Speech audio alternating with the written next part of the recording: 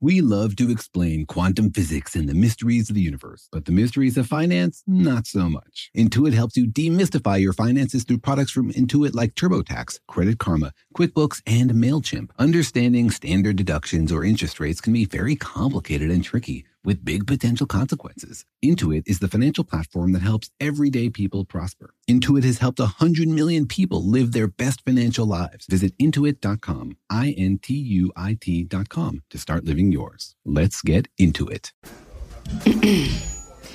AT&T connects an ode to podcasts. Connect the alarm. Change the podcast you stream. Connect the snooze. 10 more minutes to dream. Connect the shower. Lather up with the news. Sports talk, comedians, or movie reviews. Connect with that 3-hour philosophy show. Change the drive into work in traffic so slow.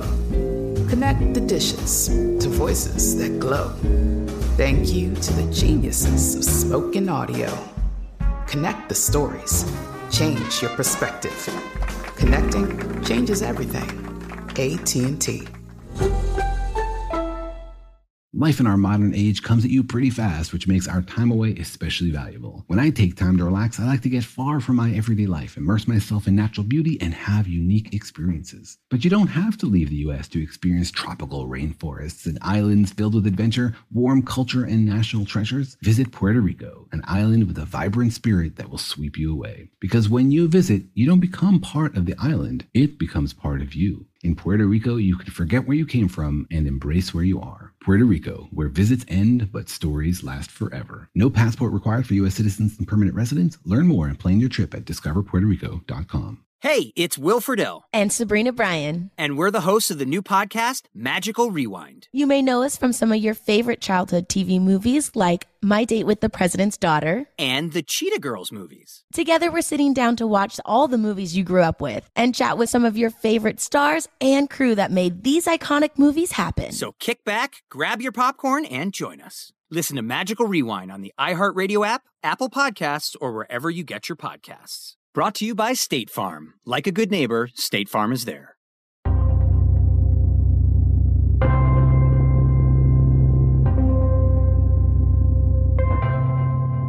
Hey, Daniel, what's your mental picture of a typical listener of our show? Ooh, that's tough. I think probably there is no actual typical listener. You know, like the average number of children is 2.4, but there aren't any actual families with 2.4 children. It'd be hard to have a 0.4 child. Do you think there's a big range, like young and old, short and tall? Yeah, I hope so. I think so. You know, we probably have atheists and spiritual people. We have scientists and salespeople. We have teachers and students. And cartoonists and physicists? Whoa, let's not get too crazy here. Why do you think the audience is so varied? Well, I think probably everybody out there has questions. You know, it's just part of being human to be curious. And if you drive a truck or design buildings or lead a church, you still want to know answers to the biggest questions in the universe. Yeah, like how did a cartoonist and a physicist end up with a podcast? Mysteries of the universe.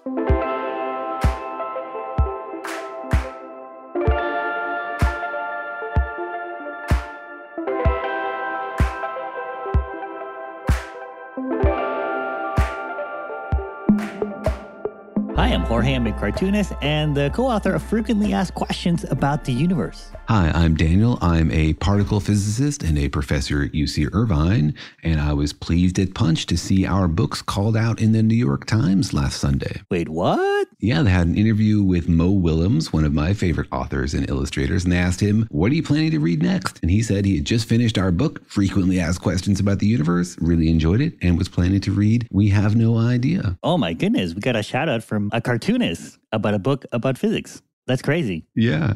And he described it as breezy yet content heavy, which I think kind of nails our style.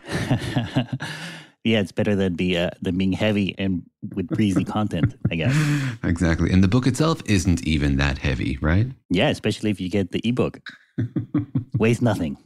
Just a few electrons. But welcome to our podcast, Daniel and Jorge Explain the Universe, a production of iHeartRadio. In which we tackle the heavy questions of the universe. How big is it? How much mass does it have? How does it all work? How long has it been here? And for how long will it keep doing its whole universe thing? We dig into all of those questions because we think everybody is curious about how the universe works, and everybody deserves to understand at least as much as anybody understands. That's right, because it is a pretty mysterious and amazing universe full of questions like, can a cartoonist understand the universe, I guess?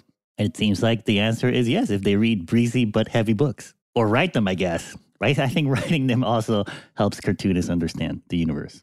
Yeah, and translating a physicist for the general audience probably also helps. Yeah, but it is a pretty incredible universe full of incredible and amazing facts to discover. But it all starts with asking questions. First, you got to ask the question before you can get the answer, right? That's the typical order of things. That is the typical order, and that's exactly why we always embrace the unknown. We know that discovery begins with admitting our ignorance and then diving into it, to asking questions about the things that we don't know, which will lead us down the path to understanding it. And it all begins with asking that first question about the universe. I think there's something about science and scientists that folks out there who aren't practicing scientists might not realize.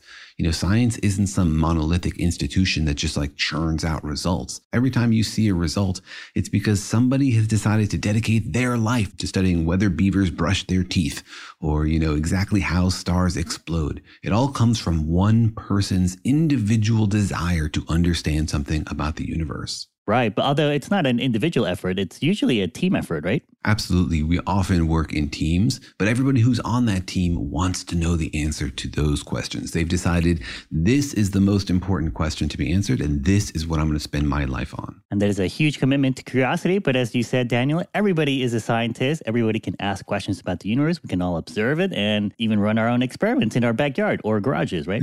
That's right. Check with your parents before you create a black hole in your garage, please. Or your spouse. Don't create a black hole in your spouse. No, never do that. I mean, if you're 40-year-olds, I don't think you need to check with your parents about making a black hole. You might want to check with your city. They might have some kind of ordinance about it. But, you know, I don't think your parents need to give you permission. Are you saying you never ask your parents for advice anymore? They're useless to you now? Well, I ask them for advice, but not permission, I guess.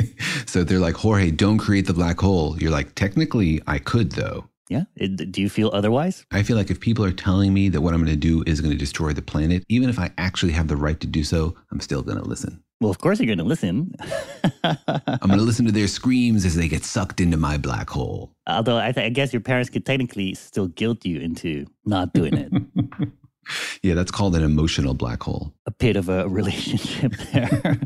But parents and kids all have questions about the universe. And it's especially interesting to hear the questions that children have about the universe because I guess they haven't read as many books as other people. Exactly. And they come to it with a really wonderful sense of joy and wonder and curiosity, and also stripped of some of the preconceptions that adults have.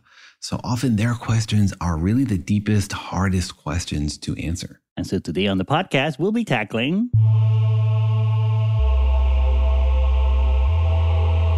listener questions, number 33, Kid Edition. Now, Daniel, are you sure this is episode 33 of our listener questions series? I'm about 33% sure. Can you count to 33? Do we need a kid to come help us? I'm a particle physicist. I'm used to dealing with like 2 particles interacting, 3 particles interacting. Anything above 30 is basically infinity for me. Right. Anything above that is what? Chemistry? You say that with such derision. No, admiration. You're the one who doesn't like chemists. I'm just overwhelmed by it. I'm not capable of it. That means I'm impressed by chemists. You just don't have the chemistry with chemistry. No, I do not have chemistry with chemistry. It doesn't cause a reaction to you. No, exactly. My son is now taking high school chemistry, and I'm trying to help him with his homework, though the last time I studied chemistry was also when I was in 10th grade. So you're like, good luck? I'm like, I hope nothing's changed in 30 years. I'm sure they've invented new chemicals by now. But anyways, we love taking questions from our listeners and especially from kids. Kids are the most awesome question askers. They are, and we like hearing questions from our kids. We like hearing questions from your kids. So if your kids ask you questions and you don't know the answer, please write to us. We will help you dig into it. Send us any questions you have to questions@danielandjorge.com. And so today we have questions from 3 kids, and they range in topics from philosophical questions about the nature of somethingness, Thor's hammer. I'm looking forward to that one. And also we have a question about lonely stars. So our first question comes from Danica, who is 8 years old. Hi, it's me, Danica. I'm 8 years old, and my question is, what does nothing look like? Also, I'm a big fan of your podcast. Bye. Oh, that's awesome. I like how she said, hi, it's me, Danica. Like, I guess we know her, right? I guess so. I mean, she has written into the podcast several times and I've answered her questions. So it's nice to hear her voice now. Well, Danica, we love that you listen to the podcast, and it's great to meet you, or meet your voice at least for once. And it's such an awesome and deep and difficult question. What is nothing and what does it look like? Well, she specifically asked, what does nothing look like? Can we answer as children and just say nothing? Next question. Oh, no, that's how my kids usually answer things. Maybe that should be a title of our kid edition of We Have No Idea. Oh. I don't know how you spell that either. Yeah, yeah, we'll have to come up with some new molecules for that. But that is an interesting and almost philosophical question. What does nothing look like? I guess, first of all, what would you describe as nothing? What is nothing? That's really the heart of the question. What is nothing? And is it even a coherent idea? You know, in philosophy, people talk about this question, why is there something rather than nothing? And in that case, you have to define really carefully what you mean by nothing. And it has to be something that makes sense, you know, that holds itself together, that is like an option for the universe, that the universe could have been that way rather than this way with things in it. Right, because I guess there are different levels of nothingness that you can have, right? I could have nothing to do today, or I could have nothing in my pockets. Or there could be nothing in front of me that I could see, for example, right? Mm-hmm. Or you could have nothing to say about the topic. Or nothing for an answer to this question. I think probably she's imagining physical nothingness. You know, she's in a room, it's got stuff in it. All right, so now empty the room, take all your furniture, all the chairs, all the posters off the wall, so there's nothing in it, and look around. Well, what is in the room then? In that case, you still have air, right? So pump the air out of the room so that you're in a vacuum now, and I hope you're wearing a suit. I think this is sort of the direction of nothingness she's imagining. Or do you think maybe she's imagining like outer space where there's nothing, or like a spot in space out there that doesn't have anything, no planets, no stars, no gas, no dust? Yeah, it's interesting because nothing is sort of defined by its opposite, right? No thing. So you're not defining what it is, you're sort of defining what it isn't. So to get to nothing, you have to like remove as many things as possible. So you take out all the stuff, you take out all the air, or as you say, you go out into outer space where that stuff doesn't exist at all, and you look around you. But you know, even out in space, there are things. If you are somewhere in our solar system, even if you're in outer space, there's going to be lots of particles around you. There's the solar wind, which is constantly blasting protons and electrons out from the sun. And of course, it's filled with photons because you can see stuff. So even a random chunk of outer space still has things in it. Right, but we've talked about it in the podcast how there are spots in space that are pretty much empty, right? There are sort of spots in space potentially that have nothing in them. It's certainly possible to have a chunk of space with no particles in it. You know, you somehow get rid of them or you find one where there aren't any. It's not required that space have particles in it, but there is another layer to space. Right? Those particles in the end are ripples in the quantum fields that fill space. And those fields exist everywhere in space.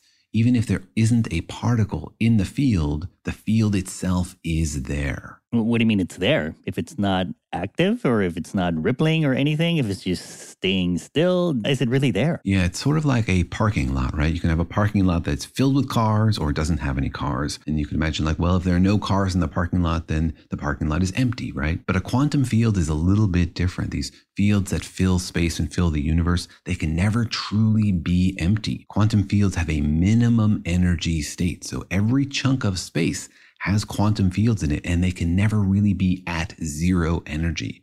So every chunk of space has some energy with it. That's why when the universe expands and creates more space, we say it also is increasing the energy of the universe, because space comes with these fields sort of as a fundamental element of it. That's interesting. Yeah, you're saying that the fields, even if they don't have a particle or a ripple in them, have some kind of energy, which means they're there, kind of. We can get philosophical about what it means for the field to be there if you can't see it. Because remember, you can never actually observe fields directly. You can only see fields' effect on other particles. Sort of like the curvature of space. You can't see it, but you can see its effect on beams of light that curve it.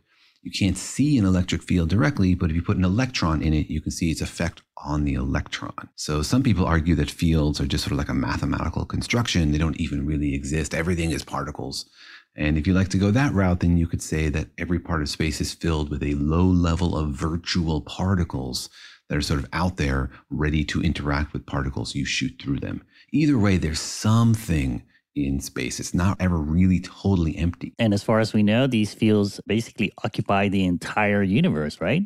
Is it possible that there's a pocket of space out there without quantum fields? We think that they fill the entire universe, and the arguments we have for that are not very specific, but they're sort of broad and powerful. We think that the laws of the universe, the laws of physics, are the same everywhere. We see no evidence for one part of space being different from another part of space.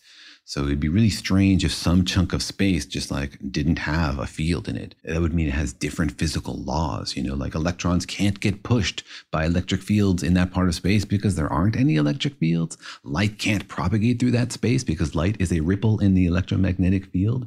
That would be really weird. The reason we believe that space is the same everywhere and the laws of physics are the same everywhere are like, well, number one, that's the simplest thing. It would be pretty weird to be different. And also there are consequences of that. If space is the same everywhere, then there are symmetries which lead to conservation laws like conservation of momentum. And we see momentum is conserved. So that suggests that space is the same everywhere. That was sort of a big leap there. So if you want to dig into the details of that argument, we have a whole episode about why is momentum conserved and Noether's theorem, which makes the connections between those ideas. I think what you're saying is that quantum fields are sort of part of our laws of the universe, or what we think are the laws of the universe. And so to imagine a spot in space without quantum fields is like imagining a space without any laws. Yeah, or different laws. Yeah. All right. So Danica, I guess there is no such thing as space with nothing in it. But you can also ask if you have to have space. Like you can push it one step further and say, well, maybe get rid of space. Is it possible to have part of the universe without space itself? Because that's the way to get rid of the fields, right? Right, because we often say that space is a thing, right? Space is not emptiness or an empty space. It's like a thing, right? Yeah, and that's something we don't know if it's possible. We did a whole podcast episode about what is space, where does it come from? Do you have to have it in the universe? And modern thinking is that space itself might be emergent. It might not be fundamental to the universe. Like pies and politicians, you don't necessarily have to have it in the universe. It comes out of complicated interactions of other things that do exist. That might mean that there are scenarios where you have a universe that doesn't have space in it. That space itself comes from like the weaving together of quantum states via entanglement into some fabric that we now recognize as space, but didn't always exist. You're saying that there could be, and maybe not in our universe, but maybe a universe out there where that's just all nothingness then. Or earlier in our universe. Maybe that space wove itself together at some time in our universe. And before that, there wasn't space. And then you can ask like, well, maybe there was something else. There were these quantum states, so that wasn't nothing. But it's not space in the same way. And so you couldn't really look at it. And you can't like look at nothingness if it's not in space with you, because looking at something requires like shooting light at it or seeing light come from it or somehow probing it. If there's no space, then you can't like interact with anything in any way. So it sort of like pulls apart the whole question. Well, I think what you're saying is that space is something.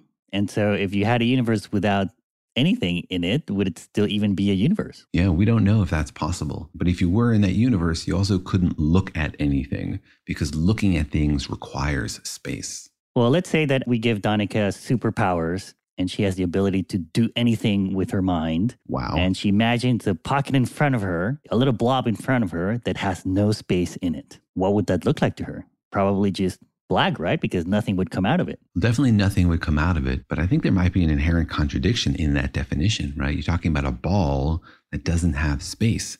You're defining coordinates and location and relationships between coordinates. That's really what space is. So you're like defining a space that doesn't have space in it. Well, I mean, she has superpowers, so she can do whatever she wants, Daniel.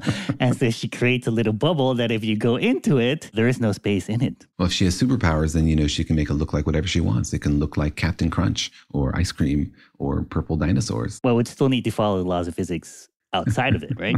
Or at the border of it. Yeah, but if there's no space in it, then nothing can propagate through it. And so nothing could leave it. And so it couldn't look like anything. Right. So it would, like if it was just in front of her, it would just look black because no light can come out of it. And any light that goes into it would just kind of like disappear, right? Yeah. Exactly. Maybe a black hole has nothing in it. In fact, we don't know if black holes have anything inside them. It might be that everything that falls into a black hole is sort of smeared onto its surface and they have no interior. All right. Well, I guess that's sort of an answer for Danica then, is that it could look like anything you wanted to, but most likely it would just look black because that's how your brain interprets when nothing, no light enters your eyes, right? So if there's no light coming out of this blob, then it would just look black to you. Even though it's not really black, it would just look black to you. It would look like a lack of any signals, and that's how your brain portrays a lack of information. So you're saying it would look like nothing then? I'm saying nothing like that. All right. Well, thank you, Danica, so much for that question. We're so glad you wrote in with it. And so let's get to our other questions from our other kid listeners.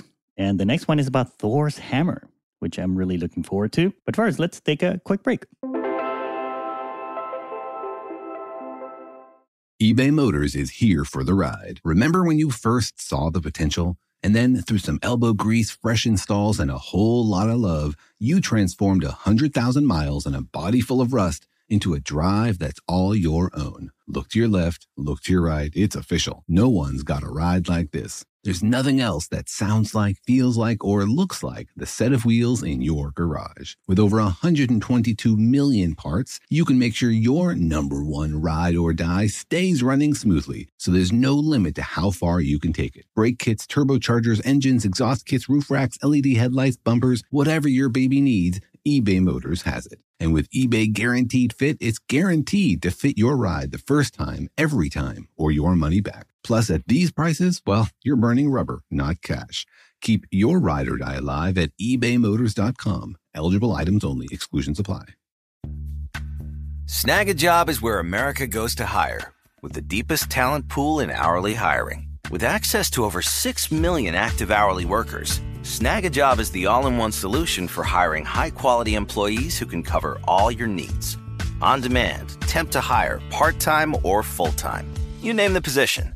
Warehouse worker, retail associate, grocery store clerk, fitness trainer, baker, stylist, bellhop, podcast producer. Yeah, Snag a Job's got a worker for that. With our easy-to-use platform, you're able to seamlessly post and fill available positions quickly with a dedicated customer support team to provide all the help you need along the way.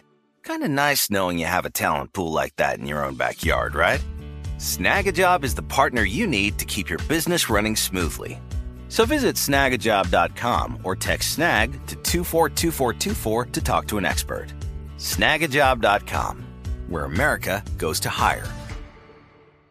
Apple Card is the perfect cashback rewards credit card. You earn up to 3% daily cash on every purchase every day. That's 3% on your favorite products at Apple, 2% on all other Apple Card with Apple Pay purchases, and 1% on anything you buy with your titanium Apple Card or virtual card number. Visit apple.co/card calculator to see how much you can earn. Apple Card issued by Goldman Sachs Bank USA, Salt Lake City branch, subject to credit approval. Terms apply. Hey, this is Jody Sweeten from the podcast How Rude, Tanneritos. As a nostalgic voice from your past, I'm here to remind you that amongst the stressful and chaotic existence we live in 2024, you deserve to get away. It's time for a vacation, no matter when you're hearing this. And let me tell you how you'll get there. The 2024 Hyundai Santa Fe. Want to bring the family to the mountains with the Santa Fe's available H-Track all-wheel drive? Well, it's got standard third-row seating and available dual wireless charging pads for the kids who just want to stare at their phone and not talk to you. You know what I mean. Visit HyundaiUSA.com or call 562-314-4603 for more details. Hyundai, there's joy in every journey.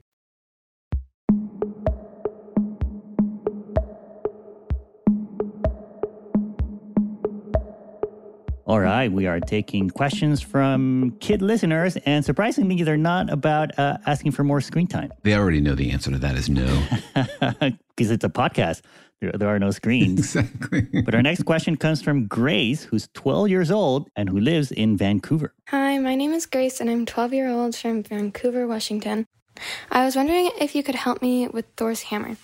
It's said by some that Thor's hammer is made from the matter of a neutron star. If that's the case, would approximately 1.5 liters of densely packed neutrons from such a star have enough gravity on its own to even stay together if removed from its original star? Or would it simply fall apart because it doesn't have enough of its own gravity? Okay, so I also have a follow-up question. If Thor's hammer stays in one piece, how much gravity would it have?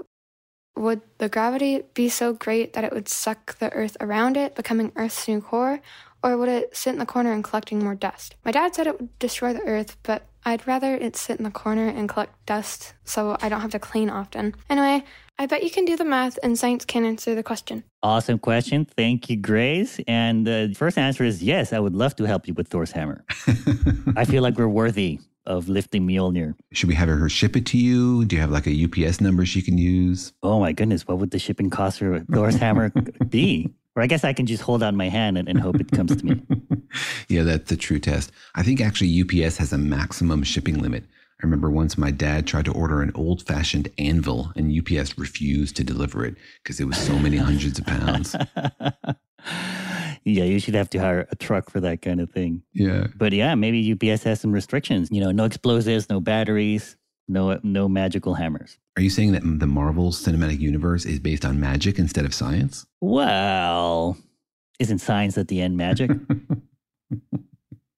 Magic is everything we haven't yet understood by science. Wait, what? It's magic until you understand it, and then it's science. Well, this is an interesting question because I do remember hearing or reading that Thor's hammer is made from neutron stars, right? That was in one of the movies where there was some kind of factory around a star and he had to forge a new hammer or a new axe. I'll trust you on the canon of the Marvel Cinematic Universe. I have heard that it's at least as dense as a neutron star. I wasn't sure if it was actually made out of neutron star material or not. Well, I guess let's assume for this question that it is made from a neutron star. That would be a pretty amazing feat, right? That would be pretty amazing since the interior of a neutron star is a very hot, very dense, very unpleasant place, even hotter than California right now. So maybe step us through. What is a neutron star, Daniel? So a neutron star is a very massive, very dense remnant of the explosion of a star. You have like a normal star, it's burning in its lifetime, has gravity pushing in and pressure from fusion going out. And eventually it accumulates so much heavy stuff at its core from fusion that gravity wins and it creates a collapse of the star.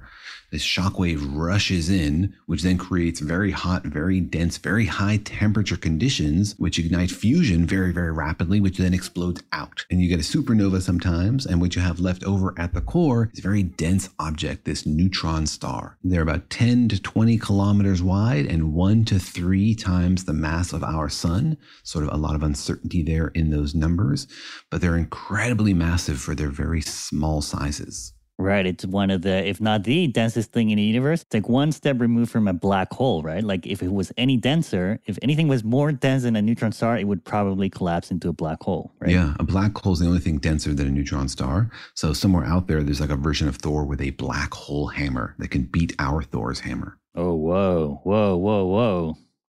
You just gave me some huge ideas for a comic book storylines. Somebody write that thing up. But yes, neutron stars are like one layer above black holes. They're holding themselves together against the incredible gravity that's trying to compress them. If you didn't have the strong force pushing back out, they would just collapse into a black hole. But they get squeezed down. All the protons and electrons get squeezed together to form neutrons. And you get this thing which is mostly neutrons. Though we dug into it in a recent episode, there's like a thin crust of other atoms. And at the heart of them, there's very strange stuff going on, stuff we don't even understand. What happened to all the electrons that were in the stars? They got eaten, right? The proton captures the electron and gets turned into a neutron. It's the opposite of neutron beta decay, where a neutron decays into a proton and an electron. You force that electron back into the proton and it converts into a neutron. Whoa, the electrons got eaten. But doesn't the total number of electrons in the universe have to stay the same? Can you just eat an electron? You can't just eat an electron. You have to produce also an electron antineutrino. In beta decay, you have a neutron, which goes to a proton, an electron, and a neutrino, or an antineutrino. You have to have an antiparticle there somewhere. And in the reverse process, you have to produce the opposite particles. So there's also neutrinos involved. Keep the accounting of the number of electrons balanced. All right. Well, in Grace's question, I guess if Thor's hammer is made out of a neutron star, I guess then the process would have been that somebody went to a neutron star, scooped a bunch of the stuff that's inside of a neutron star, and somehow forced it into a hammer, which I think she estimates is about 1.5 liters in volume. So how much would that weigh then? The density of a neutron star is such that 1 tablespoon of that would weigh 3 billion tons on the surface of the Earth. That's something like 2 trillion kilograms of mass. So then you break out your liter to tablespoon conversion, and that's about 100 tablespoons in a liter and a half, which gives you about 300 billion tons, or about 300 trillion kilograms of matter. That's a lot of kilograms, I guess. I imagine. How does that compare to like the mass of the Earth or like the mass of the Empire State Building? Yeah, so it sounds like a lot, right? Trillions of kilograms is a big number. But you know, the Earth is really, really big. The Earth has 10 to the 24 kilograms. So the Earth is like 1 trillion times more massive than Thor's hammer. What about like the Empire State Building? Or maybe like your typical mountain? So the Empire State Building weighs around 300 million kilograms. So that's like 1 million times less than Thor's hammer. So Thor's hammer is like 1 million Empire State Buildings. Wow. So if you had 1 million Empire State Buildings, scrunch them down to about the size of a Coke bottle, that would be Thor's hammer. That would be the mass of Thor's hammer. If it was made out of neutron star material. Exactly, if it had that same density. Well, that sounds pretty heavy. That means Thor is a pretty strong guy, as is, I guess, Captain America, because he lifts the hammer also. Exactly, that super serum is pretty super. So then her next question is, would it hold together? What does that mean? Like, would it have enough gravity to hold together? Why wouldn't it hold together? Well, if you've taken it from the heart of a neutron star, then that neutron star is formed under special conditions. It's like being squeezed together by all the other stuff around it. There's an incredible amount of pressure. It's not just being held together by its own gravity, it's also all the other stuff. It's like if you take something and you put it deep underwater, there's a lot of pressure squeezing down on it, helping it keep it together. So it's not clear if you took it out of the neutron star, if it would explode. Like some things would explode in our atmosphere, but if you put them deep underwater, the water would keep them together. So I think her question is, if you extracted this from the heart of a neutron star where there's very, very high pressure, would it hold itself together or would it blow up? Because it is under so much pressure in the neutron star. But I guess what if you've just formed it outside of a neutron star? Like if you just took 1 million Empire State Buildings and scrunched them down together to form the hammer, would it hold together? Well, the answer is that we don't know because we don't understand how matter organizes itself under crazy pressure. We talked in a recent episode about what's inside a neutron star, and we think that there's some crazy things that happen. We think they form these weird states called nuclear pasta, where first you get these blobs called nuclear gnocchi, and then they form these rods called nuclear spaghetti, and then sheets called nuclear lasagna. And these things are very, very strong. So these are neutrons that have assembled themselves into this new form of matter. You know, the way like particles can make gas or liquid or solid or whatever. These are emergent structures from how the little bits are getting squeezed together and interacting. Under these crazy conditions, we think you form these things called nuclear pasta. But we don't know what happens to nuclear pasta if you form it just out in space without the crazy high temperature and pressure environment in which it was made. One possibility is that it can't survive, that it blows up, right? It explodes, that it's just an unstable configuration because the particles don't like getting squeezed that intensely. Another possibility is that it is stable because simulations suggest that nuclear pasta might be some of the strongest stuff in the universe. We have examples of that like diamonds. Diamonds you can only form under very, very high pressure, high temperature conditions. But once you take them out of there, they're stable. They're like locked into this configuration that can survive even at the surface of the Earth. So we just don't know the answer. What happens if you make a sheet of nuclear pasta and then take it out into low pressure empty space? I see. It could be that it blows up, or it could be maybe like it forms something like a diamond that stays together. I guess if it blows up, why would it blow up? Like, why would a matter like being compressed that much? Is there something about the quarks or something that they just don't like being together that much? It might be that they do. We don't know that they do. It might be that they're very happy to get locked into this configuration. We just don't know. If they don't, it would be because there's some force between them, right? The reason that things push against each other is because there are forces between them. You push two atoms next to each other and they will resist because their electrons repel each other. In the same way, the quarks inside those neutrons could be repelling each other as well. But we just don't understand the strong force of those short distances, of those very high intensities, well enough to know whether it will explode. But if it did, it would be because the strong force is pushing the individual quarks apart. All right, well, the last part of her question is, how much gravity would Thor's hammer have if it was made out of neutron stars? So if we take 1 million Empire State buildings, scrunch them down into a little cube, would we be attracted to it by its gravity? Would the whole Earth sort of collapse around it? Would it start making a black hole? What would happen? It's a really awesome question. And so I did a few calculations. And, here we're talking about something that has 300 trillion kilograms. And so the force of gravity that you feel towards this thing depends on how far away you are, right? Because force of gravity goes like 1 over distance squared. And so if you are like a kilometer away from Thor's hammer, then you're going to feel a force of 2 newtons, which is like 2% of Earth's gravity. Well, that's a lot. 2 newtons is like a pound of force, right? So if you're a kilometer away from Thor's hammer, you would feel it, right? You feel a pound of force pushing you towards it. Exactly. You'd feel like 2% of Earth's gravity towards Thor's hammer. So if you drop a ball, it wouldn't just drop straight down, it would drift towards Thor's hammer, but still Earth's gravity would be the overwhelming force if you were a kilometer away. And then if you get closer, like say you're a meter away from this thing, then you're going to be feeling 2 million newtons, which is 2,000 times Earth's gravity. Remember, humans can survive like 6, 7, 8, maybe 10 times Earth's gravity, in like fighter jet pilots very, very briefly. We're talking 2,000 times Earth's gravity if you're a meter away from this thing. So you would get smushed, basically, right? You would get smushed. You would become the outer layer of Thor's hammer. You would probably get torn into pieces, right? That nuclear pasta would spaghettify you because the force on the back of your head would be weaker than the force on the front of your head, so it would tear your head apart. So it would not be a pleasant experience to be a meter away from this thing. That's crazy. So if I have Thor's hammer in front of me, it would start to suck everything in around it, right? I mean, the things a meter away from it would get sucked in with 2,000 pounds of force. 2,000 times Earth's gravity. So more than 2,000 pounds of force, yeah. So then all the stuff would get smushed onto it, which would give it more mass. That stuff would compress, and then that would attract more things. So it would just create a giant vacuum, basically, on the surface of the Earth. It would suck up mountains too, right? Yeah, and it would suck Earth up also, right? The Earth underneath it is not that dense. So it wouldn't just be sucking from the surface, it would be digging into the Earth. And it's really massive. So I think it probably would just sink into the Earth and become part of the Earth's core.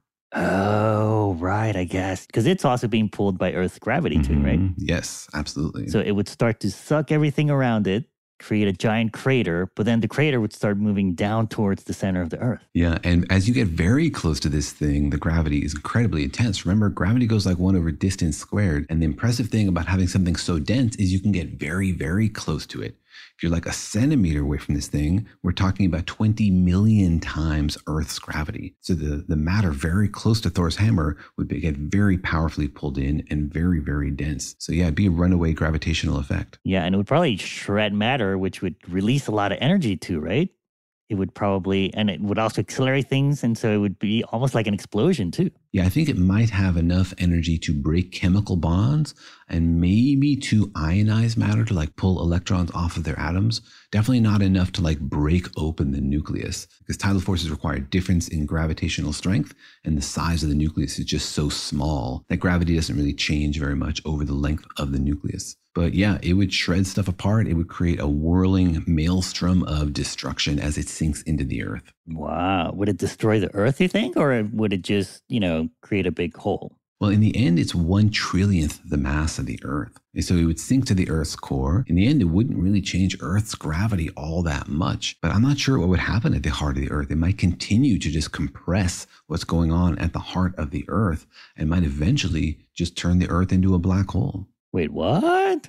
It can trigger a black hole? If it can stay that dense and have that intense gravity, it's going to continue to compactify the Earth around it. If you teleported Thor's hammer into the heart of the Earth, then the stuff right next to it would get compacted onto Thor's hammer. It would be even denser, which would increase the gravitational attraction.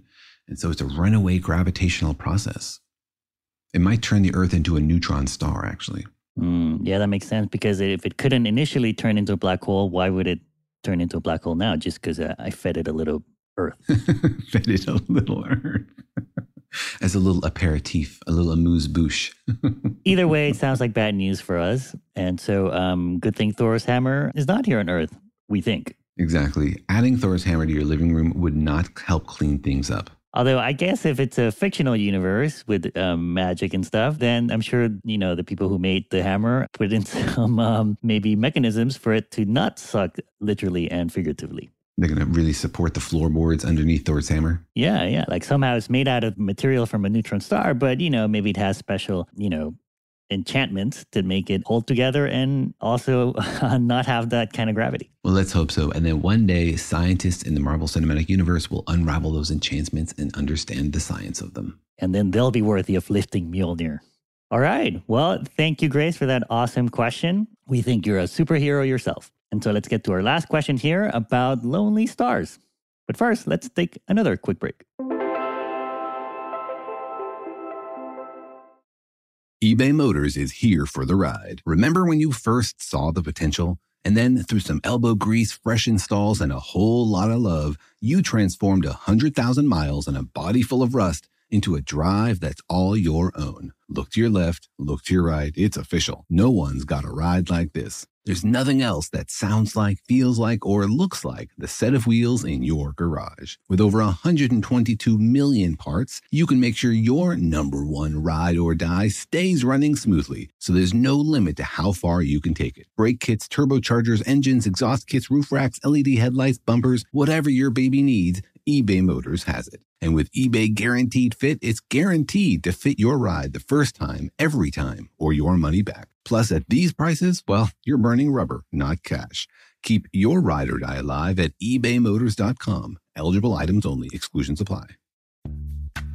Snag a Job is where America goes to hire, with the deepest talent pool in hourly hiring. With access to over 6 million active hourly workers, Snag a Job is the all-in-one solution for hiring high-quality employees who can cover all your needs.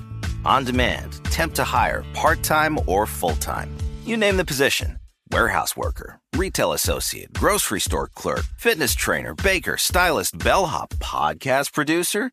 Yeah, Snag a Job's got a worker for that. With our easy-to-use platform, you're able to seamlessly post and fill available positions quickly with a dedicated customer support team to provide all the help you need along the way. Kind of nice knowing you have a talent pool like that in your own backyard, right? Snag a Job is the partner you need to keep your business running smoothly. So visit snagajob.com or text snag to 242424 to talk to an expert. Snagajob.com, where America goes to hire. Hey, this is Jodie Sweetin from the podcast How Rude, Tanneritos. As a nostalgic voice from your past, I'm here to remind you that amongst the stressful and chaotic existence we live in 2024, you deserve to get away. It's time for a vacation, no matter when you're hearing this. And let me tell you how you'll get there. The 2024 Hyundai Santa Fe. Want to bring the family to the mountains with the Santa Fe's available H-Track all-wheel drive? Well, it's got standard third-row seating and available dual wireless charging pads for the kids who just want to stare at their phone and not talk to you. You know what I mean. Visit HyundaiUSA.com or call 562-314-4603 for more details. Hyundai, there's joy in every journey. Had enough of those supplements that leave you feeling nothing? Symbiotica is your solution to great-tasting, all-natural supplements that actually work. Crafted with premium plant-based ingredients, their products have no seed oils, fillers, or artificial nonsense. It's just pure goodness in every pouch. Try them out and actually feel the difference today. Visit Symbiotica.com and use code IHEART for 15% off plus free shipping on your subscription order. Again, that's 15% off plus free shipping on your subscription order. Go to Symbiotica.com. That's CYMBIOTIKA.com.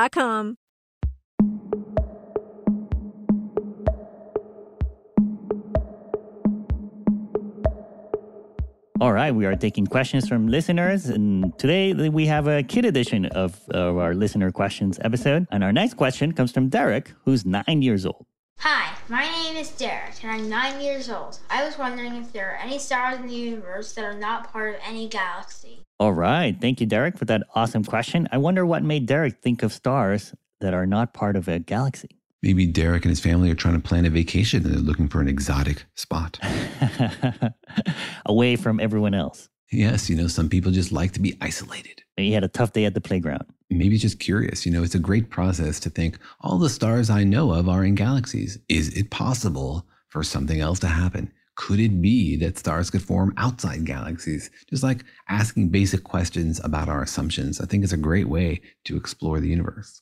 And I guess it's kind of interesting because at some point in human history, maybe not too long ago, we didn't even know there were galaxies, right? We thought all stars were just part of the universe and there was just a big blob of stars that made up the universe, right? Yeah, just over 100 years ago, we discovered that galaxies are a thing. They're floating in space separated by vast distances rather than the whole universe just being sprinkled with stars.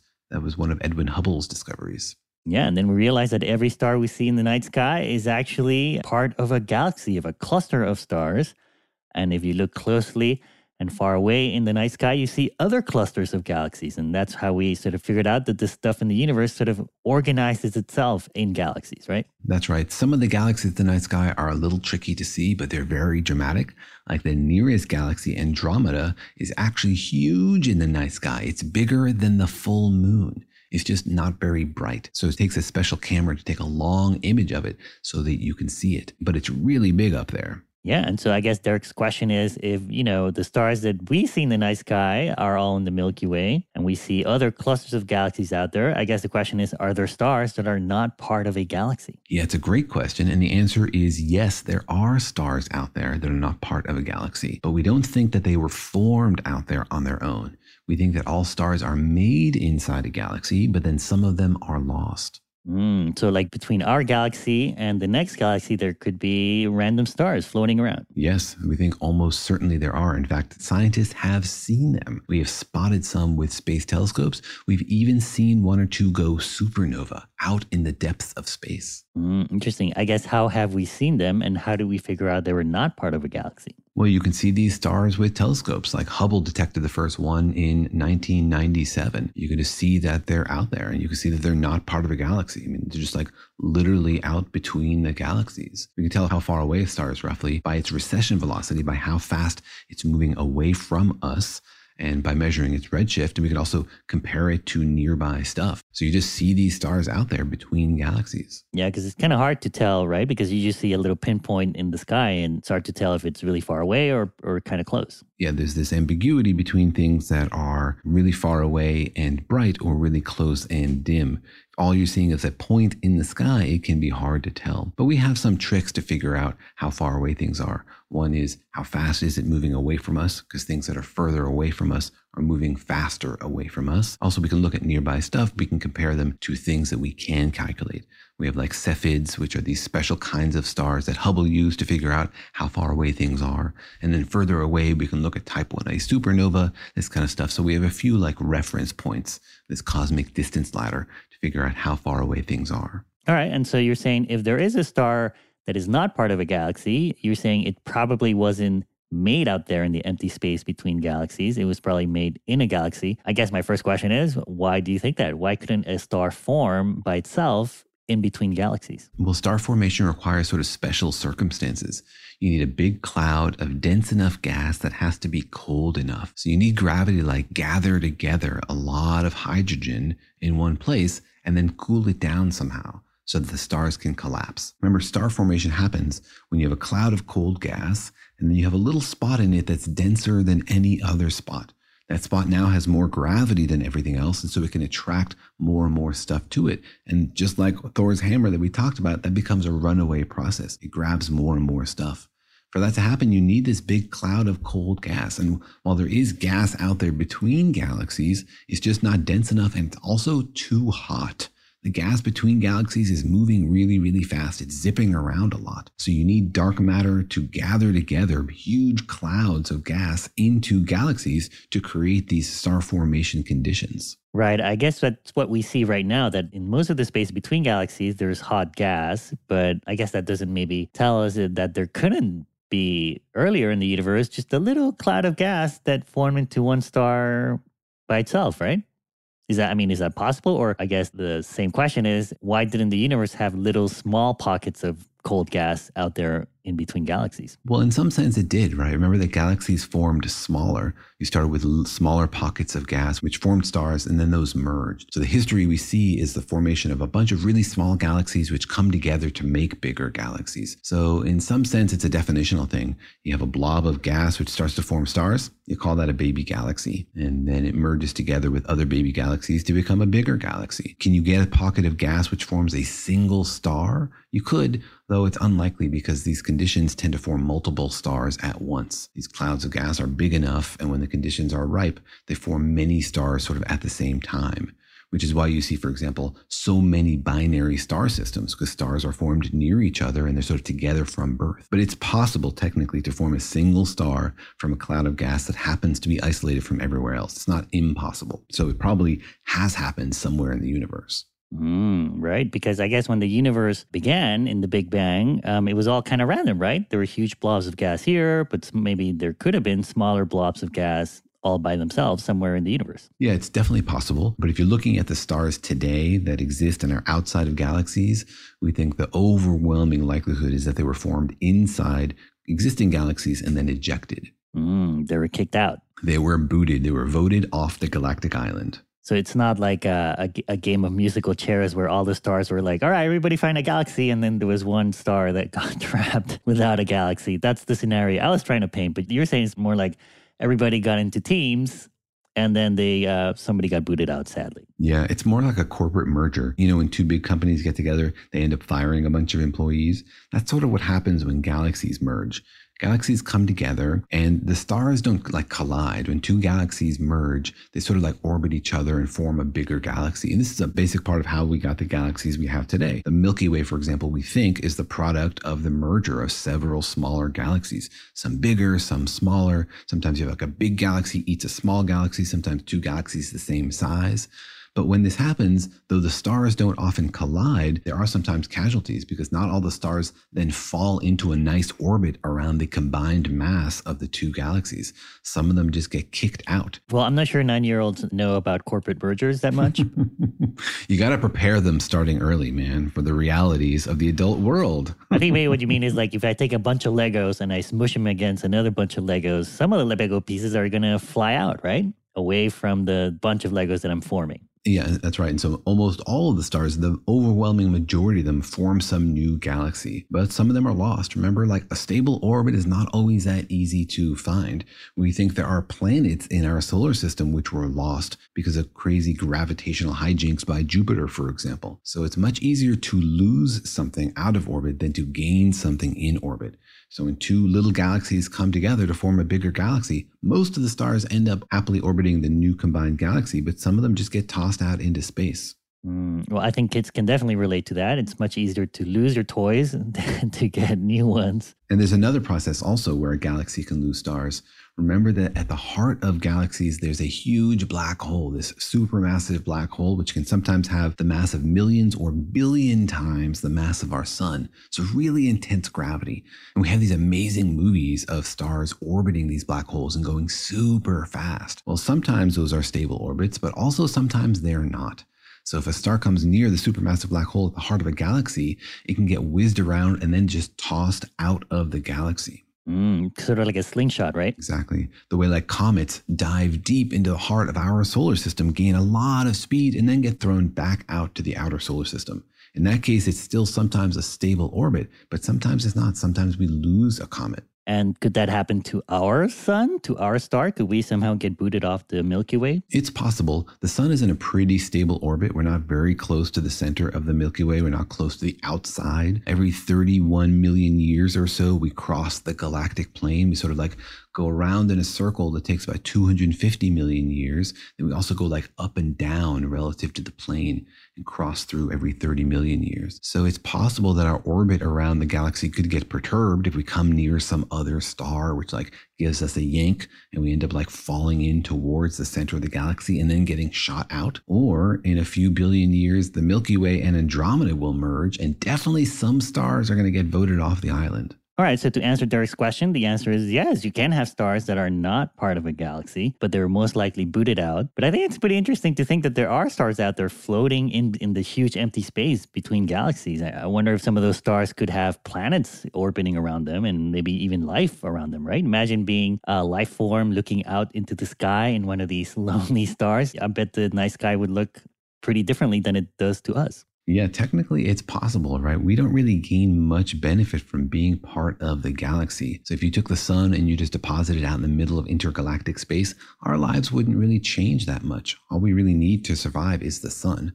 But you're right, the night sky would look very different because all we would see would be galaxies. Right now, when you look up, you see mostly stars in the Milky Way and a few little smudges from galaxies. So astronomers evolving on that star would think, wow, the Earth is really weird because everything else up there is a galaxy instead of a star. They would be very puzzled. Right. This night sky would just look black with smushes on it, right? Exactly. And we know that there are a lot of them out there. Astronomers from Vanderbilt identified more than 600 stars just past the edge of the Milky Way between us and Andromeda. These are hypervelocity stars that we think were ejected from the core of the Milky Way. And maybe there are planets around them. Although, the intense gravitational push of getting whipped around the black hole might make a star lose its planets also. That would be a crazy ride. All right. Well, thank you, Derek, for that awesome question. And I hope you do make it into a team in the playground and not lose your toys. That's right. And if the sun is ejected from our galaxy, I hope we all go along for the ride. All right. Well, that answers all three of our listener questions. Thank you to everyone, especially Danica, Grace, and Derek, for sending us their awesome questions and for being curious about the universe. And thank you to their parents for raising the next generation of scientists. Well, technically, everyone's raising the next generation of scientists because everybody's a scientist, right? That's right, exactly. Some just do it professionally. And thanks for everybody out there who encourages their kids to ask questions and wonder about the world and experience the joy of discovery and of confusion. We hope you enjoyed that. Thanks for joining us. See you next time.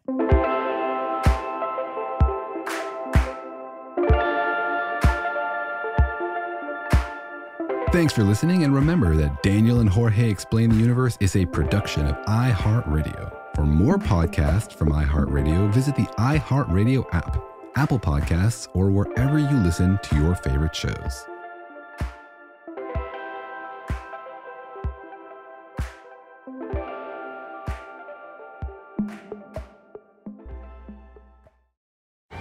Hey guys, you know what this playground could use? A wine country, huh? A redwood forest would be cool. Ski slopes! Wait! Did we just invent California? Discover why California is the ultimate playground at visitcalifornia.com. Hey everyone, this is Jodie Sweetin from the podcast How Rude, Tanneritos. I've been needing a quick getaway with my family, and the 2024 Hyundai Santa Fe is the perfect vehicle to take us there. It has standard third-row seating, so I'm able to pack my entire family, plus pets, in the car, while also having enough room for our camping essentials. Available H-Track all-wheel drive will get us through any dirt trails, and available dual wireless charging pads will ensure we never have to worry about getting stuck with a dead phone in the middle of nowhere. Visit HyundaiUSA.com or call 562-314-4603 for more details. Hyundai, there's joy in every journey. We went from normal life, healthy child to acute lymphoblastic leukemia, or B-cell ALL. The St. Jude team came up to get CJ via ambulance. Shortly after that, I noticed a rainbow. It meant that there was hope. We were driving into hope. To have hope is to have your child healthy, and we have that because of St. Jude. You can help kids fight childhood cancer. Please become a St. Jude Partner in Hope today. by visiting musicgives.org.